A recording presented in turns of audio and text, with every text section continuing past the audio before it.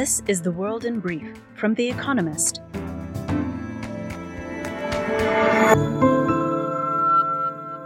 Our top stories. Russia's president, Vladimir Putin, is failing on all of his military strategic objectives, said Britain's Chief of the Defence Staff, Admiral Sir Tony Radakin. The Czech Republic, which currently holds the presidency of the EU, called for the establishment of a special international tribunal to investigate possible war crimes around a mass grave discovered during a Ukrainian counteroffensive near the northeastern city of Izium. Some of the bodies had their hands tied behind their backs or showed signs of torture. Charles III met Britain's Prime Minister, Liz Truss, at Buckingham Palace ahead of the funeral of Elizabeth II on Monday. Over the weekend, the King is meeting the Prime Ministers of countries where he is head of state, including Australia, Canada, and New Zealand. World leaders, including America's President Joe Biden, and 500 dignitaries, will attend the ceremony in Westminster Abbey, which will conclude 11 days of national mourning. The European Commission proposed to suspend billions of euros in funds for Hungary over corruption concerns. The EU's executive arm said the sanctions, which must be approved by a majority of member states, would protect its budget against breaches of the rule of law. It is the first use of a mechanism introduced 2 years ago in response to concerns that Hungary and Poland are nobbling judges, journalists, and activists. The entire island of Puerto Rico lost power after being hit by Hurricane Fiona, according to a tweet from its governor, Pedro Pierluisi. President Joe Biden approved an emergency declaration for the territory, which allows the release of federal resources for relief efforts. Meanwhile, thousands of people on the southern Japanese island of Kyushu have been urged to leave their homes as Typhoon Nanmadol made landfall. The storm threatens 500 millimeters of rainfall. Alla Pugacheva, one of Russia's best-known singers, has asked to be declared a foreign agent, in solidarity with her husband, Maxim Galkin. On Saturday, Russia's Justice Ministry accused Mr. Galkin, a singer and television presenter, of conducting political activities on behalf of Ukraine after he criticized Russia's invasion. At home, discontent with the war has been growing. Recep Tayyip Erdogan, Turkey's president, said that his country would apply for full membership of the Shanghai Cooperation Organization, a regional talking shop that includes China, Russia, India, and much of Central Asia. Turkey is currently a dialogue member and would be the club's first NATO signatory. The SCO, which met in Uzbekistan this week, was formed to promote closer security and economic links. Police in Serbia arrested 64 people as right-wing and religious protesters turned out to demonstrate against an LGBT pride march that was taking place in the capital, Belgrade. The march itself had initially been banned over fears that it would stoke violence. And fact of the day, 99%. The share of Kenyan migrant workers abused in the Gulf, according to a poll. And now, here's a deeper look at the day ahead. Queen Elizabeth II is laid to rest. On Monday, just before 11 a.m., the coffin of Queen Elizabeth II will be carried into Westminster Abbey, where she was crowned almost 70 years ago. A lady-in-waiting suggested to her, just before she went into her coronation, that she must be nervous. Yes, Elizabeth replied, and added, referring to a horse that she had running in a race 4 days later, I really do think Oriole will win. In the intervening decades, it was less for her humor than her solemn devotion to duty that she would become known.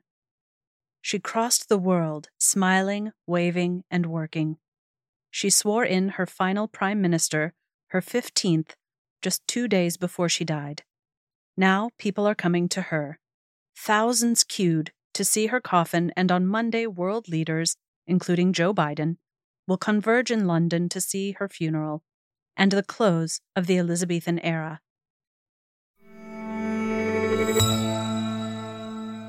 Republicans struggle to self-define. On Monday, Kevin McCarthy, the Republican leader in the House of Representatives, is set to unveil his party's Commitment to America, consciously modeled after the Contract with America, a prospectus of what Republicans would do if they won the House in 1994, which helped them win back control of Congress in midterm election. Mr. McCarthy similarly aims to pinpoint what Republicans stand for. But the party has shown little interest in sketching a policy agenda. Mitch McConnell, the Republican leader in the Senate, believes such documents are counterproductive and will not weigh in. Rick Scott, a senator from Florida, has pitched a plan under which all federal legislation would expire after 5 years unless explicitly reauthorized. Lindsey Graham of South Carolina befuddled many last week when he pitched a nationwide abortion limit at 15 weeks, which would be stricter than in many blue states. Expect more policy incoherence. Japan's naughty celebration of longevity. On Monday, Japan celebrates its Kiro no Hi, or Respect for the Aged Day, a public holiday. While COVID has halted annual events and gatherings for a third consecutive year, Japanese still mark it by sending gifts to grandparents, a boon for e-commerce firms.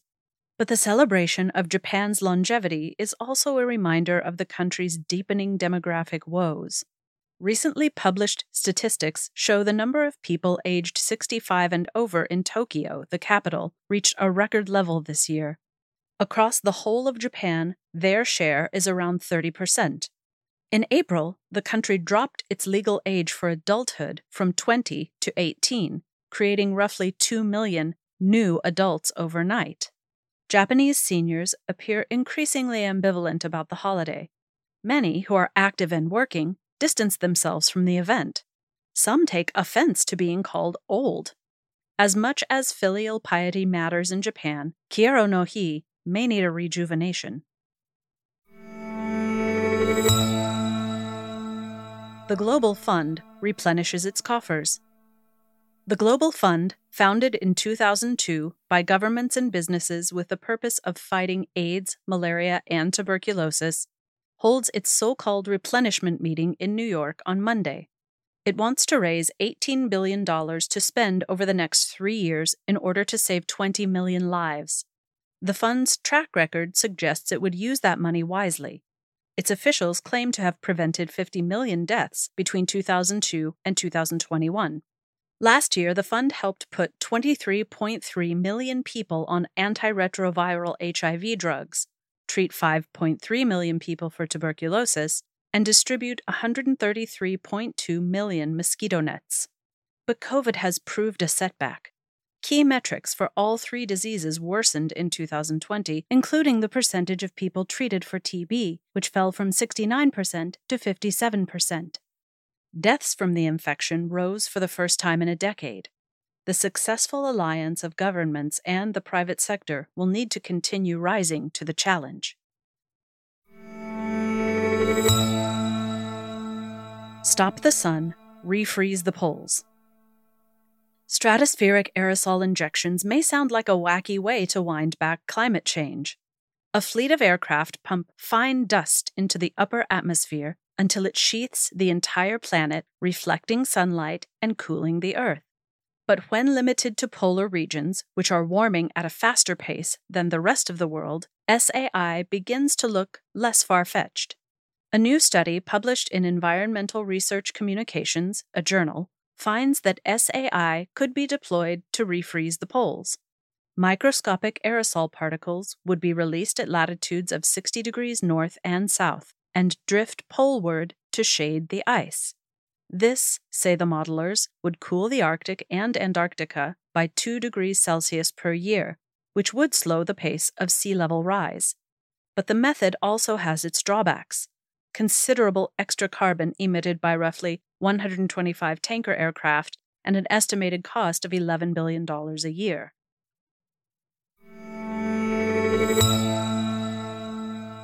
Daily Quiz.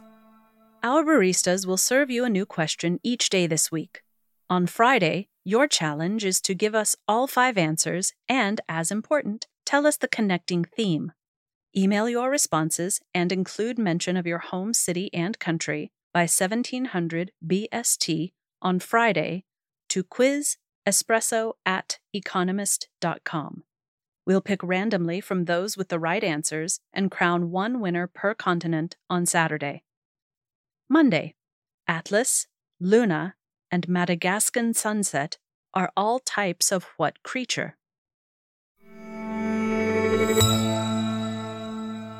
Finally, here's the quote of the day from Mika Waltari, who was born on this day in 1908. Life is a hot day. Perhaps death is a cool night.